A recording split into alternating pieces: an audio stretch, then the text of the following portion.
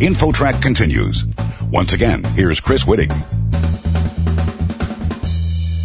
We usually think of teens and children as being the most physically active in the population, but new research says that's not the case. And what about adults? Are they making up the difference? Well, here to share his findings is Dr. Vijay Varma, current researcher at the National Institute on Aging, which is part of the National Institutes of Health, and he's corresponding author of this study.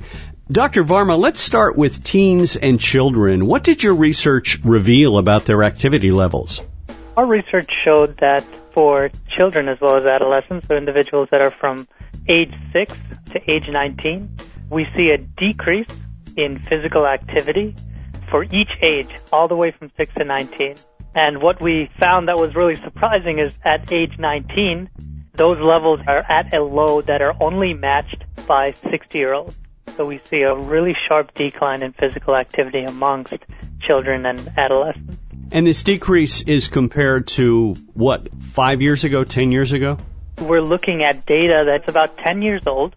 What we know is that there's been a lot of changes over the last 10 years in terms of behavioral changes and social changes, a lot related to the use of technology.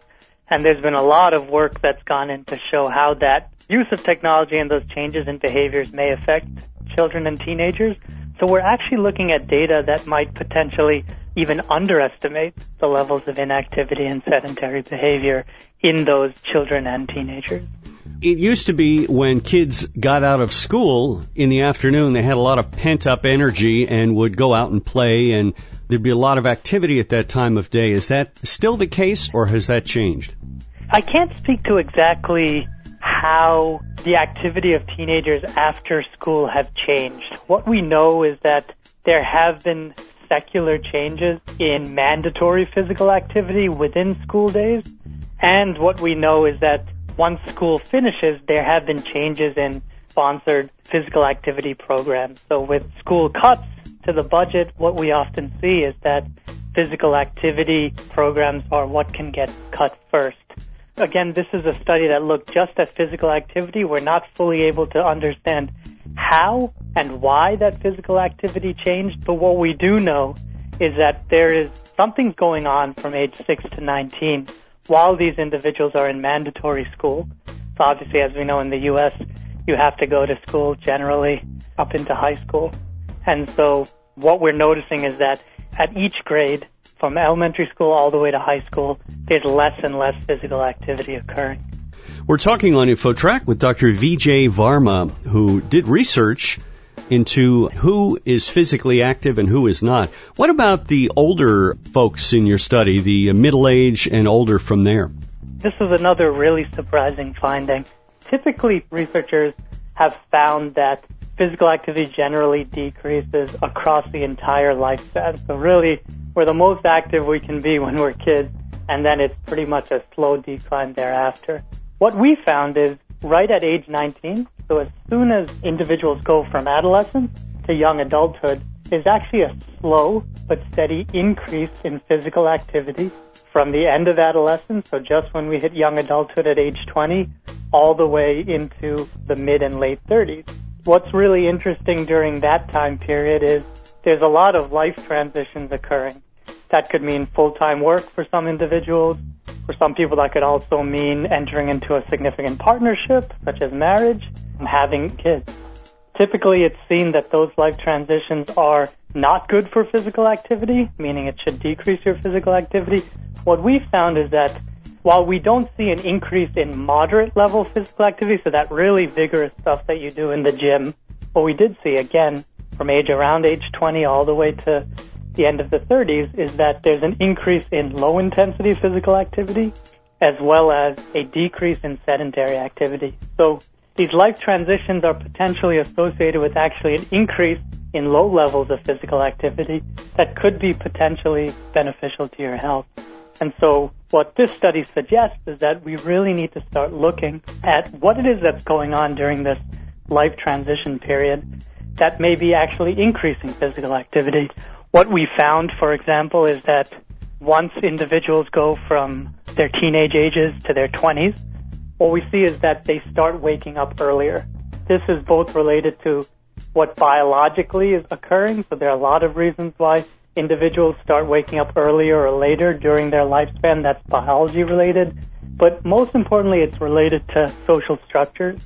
So we know that within these life transitions, whether it's full-time work, being in a significant relationship, or having children, that could potentially be related to waking up earlier, initiating your physical activity earlier, and again, this general increase in less sedentary time and increased low-intensity physical activity. Going back to teenagers being the highest risk for inactivity, does this tie in with the growing problem of childhood obesity? Absolutely. So what we know is that obesity is a risk factor for physical activity, meaning the greater an individual's BMI, typically they participate in less physical activity. But the opposite is also true, meaning physical activity, of course, drives having a lower or higher BMI, so it drives obesity rate. So what we know is that certainly obesity is not good as it pertains to physical activity. It increases sedentary behavior. However, the direction, so which way the arrow goes, is it really obesity that's driving this, or is it these social structures that are reducing physical activity that are resulting in greater obesity? We're not sure. What if you have a family member who is sort of a couch potato? They tend to stay glued to the television or the computer for hours on end. Any suggestions on how to pry them off the couch? This is something that I often tell my parents. Again, I'm not trying to scare them, but physical activity is probably the best thing you can do for your health. So if we could package physical activity within a pill, we would make billions and billions of dollars. So we know that it has short-term and long-term effects on everything from brain health all the way down through the body. And so I really try to focus on that, particularly amongst older adults, to say, look, these type of physical activity interventions are really what's going to be associated with increased longevity. And not just how old you can get. What we're interested in is how long can you be healthy. Physical activity is often the type of interventions and the type of behavioral change that really leads to those outcomes. And so for children and teenagers, again, I would have to say something pretty similar. We know what happens when individuals in their younger ages have high BMI and various other health issues. We know that those have effects across the lifespan. We all know that it's difficult to ask a child or a teenager to do something now that might benefit them in 20 years. But it is true. And again, we know that physical activity is one of the really important interventions for overall health because it's low cost and it has huge benefits on health.